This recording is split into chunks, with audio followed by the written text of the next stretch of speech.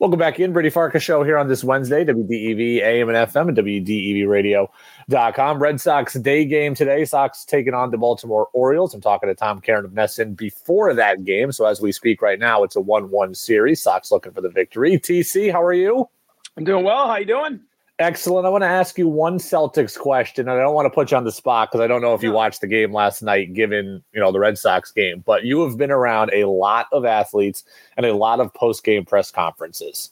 And after the game, Jaylen Brown, who played well, had 35 points, 15 of 23 from the floor. He says, unprompted, we could point the finger, but we shouldn't do that. And then he says at the end of the game, I could have done this on defense, but maybe we shouldn't have been in that spot.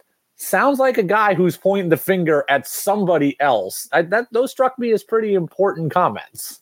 Yeah, it's the same stuff. I mean, it goes back to the bubble in 2020. This team has behind the closed doors, and we're not there, but we hear the stories. We heard the shouting in 2020 through the wall, right?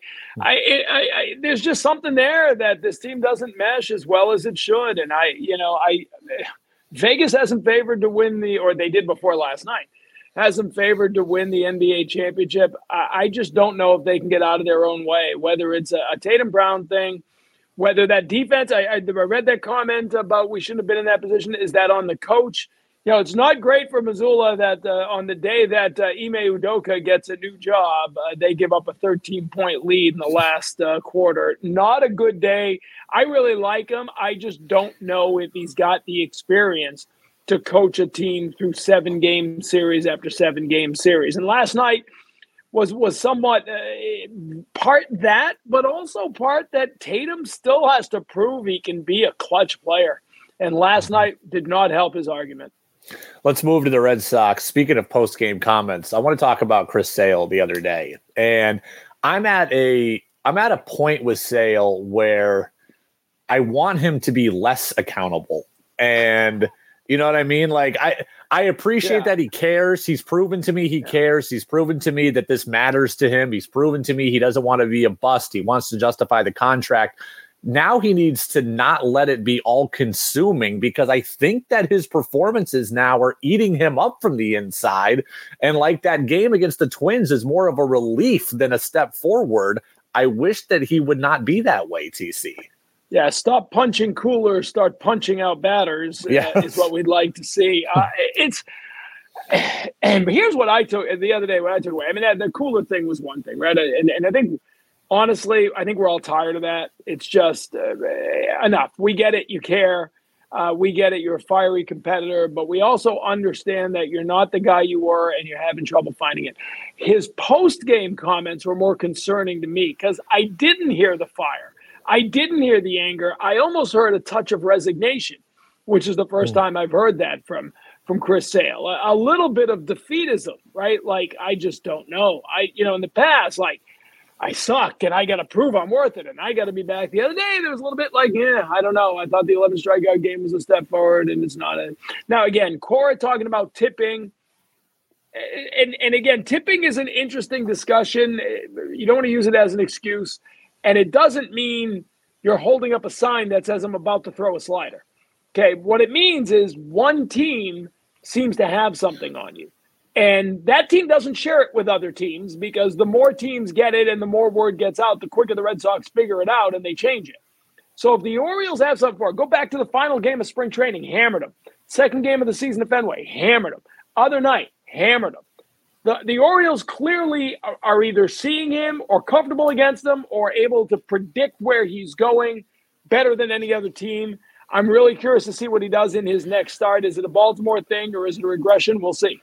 It's so interesting. I look at young players around baseball that are now having success. And on my Mariners, Jared Kelenic is one. On the Red Sox, Jarren Duran is another. These guys talk about, their failures of the last couple of years being in their own heads and being weighed down by expectations and being so frustrated. Now they talk about letting go of the failures and moving on to the next pitch and on to the next play. And that's been so good for Duran. I wish Sale could do the same thing, but he doesn't appear like he can. I don't know if he can. I mean, he is a guy that I've learned. You go see him the next day, he seems fine. But and it's a veteran move, by the way, to take the glove off and beat the crap out of that cooler with your glove hand, not your pitching hand. Thank you for that. I don't know where he's at. I don't. You look at Corey Kluber last night. He'd been getting hammered, and if you looked up and down, I don't know the numbers in front of me from last night, but coming into the game, there were like 5 Orioles hitters who had 300 or better career averages with tons of slug and home runs. I mean, I would have bet the house. I'm not a betting guy. Betting's legal in Massachusetts, in case you haven't heard. I've heard. Well, if you watch TV, you've heard every other commercial. But I would have bet the house that they were going to hammer him last night. Cora said Dave Bush worked with him, made some adjustments. He was, again, not vintage Corey Kluber, because vintage Corey Kluber threw 97 and won Cy Youngs, but he was the Corey Kluber of last year and the year before. 2 years ago, he threw the no-hitter with the Yankees. Edge of the plate, throwing strikes, but not out over the middle of the plate. So that's an adjustment. The Red Sox are pretty good at that. Most teams are. So I really, again, I thought the 11 strikeout game might be the beginning of something great. But I wasn't ready to, say he's back after one start. I'm not ready to say he's done after getting hammered by the Orioles because they seem to have his number. Let's see what's next. It's interesting to figure out where exactly the Red Sox are. I guess, obviously, they're trying to win. It's early in the season. They're right around 500. Yes. I can confirm they are trying to win. I have authority. A week ago, I would have said, okay, if they're trying to win, how much longer can Kluber really stay in the rotation? Because he's got an ERA of 6. And, do they want 150 mediocre innings or are they trying to win? Part of me wants to see Brian Bayo be up here all year and go through the rigors of an entire major league season. The other part of me is like, well, okay, if they're trying to win, it's good that they, can send it back down to AAA and they're sending the right message. I don't know exactly what to make of some of these. And I don't know what to make of Paxton and where he fits in, because if they're trying to win, he doesn't belong here right now. Well, he doesn't yet. Last night was not a good night for him. And that's 2 in a row now that he hasn't pitched well. They might have messed him up a little with that experiment of coming out of the bullpen. Last night back on the start, but we'll see. He'll pitch again Sunday for Pawtucket. Listen, the Bayo thing, I wouldn't overreact to that. Talking to people with the organization, that's a short-term thing. They needed another arm in the bullpen because they were worried that Sale and/or Kluber would go short. As it turned out, Sale went 5, Kluber went 6. Not long, but not short. But that was they get the day off tomorrow. Then they go 10 in a row. He's going to pitch Saturday, weather permitting, for the Woo Sox. I wouldn't be surprised if he's back here for his next start after that. I don't think it's going to be a long-term thing. He wasn't sent down because of anything he was doing wrong. 4 2/3 the other day wasn't bad. They just knew with the day off, they were either going to have to push him back a couple of days or he was going to miss a start. So one way or the other, they don't want to mess up with him and go out of the pen. They needed another guy in the pen, so it's a short-term thing. With the injury to Yu Chang, Kike goes back to shortstop, I would imagine full-time or very close to it. Arroyo goes back to second. You got Valdez there. All that works, I guess, because Jarren Duran right now is locking down center field, and that's really the key to this whole thing. No doubt, and it's kind of been, underreported. People are talking about Kike back at short, and he's got to prove he can do it, right? 6 errors, still the most of any shortstop in baseball, and he hasn't been playing much shortstop. But the question is, with him at center field, because we know Kike Hernandez is an exceptional center fielder. So who's the center fielder in this case? Jarren Duran has gotten the opportunity. He's made the most of it. The grand slam last night was obviously an exclamation point.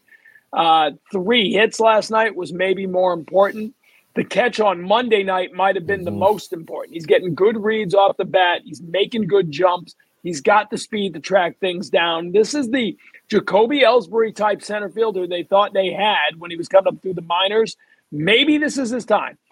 Maybe he's finally going to show it here, because with Duvall and Chang both out, their best bet right now is Duran in center field just about every day. Kike Hernandez at short.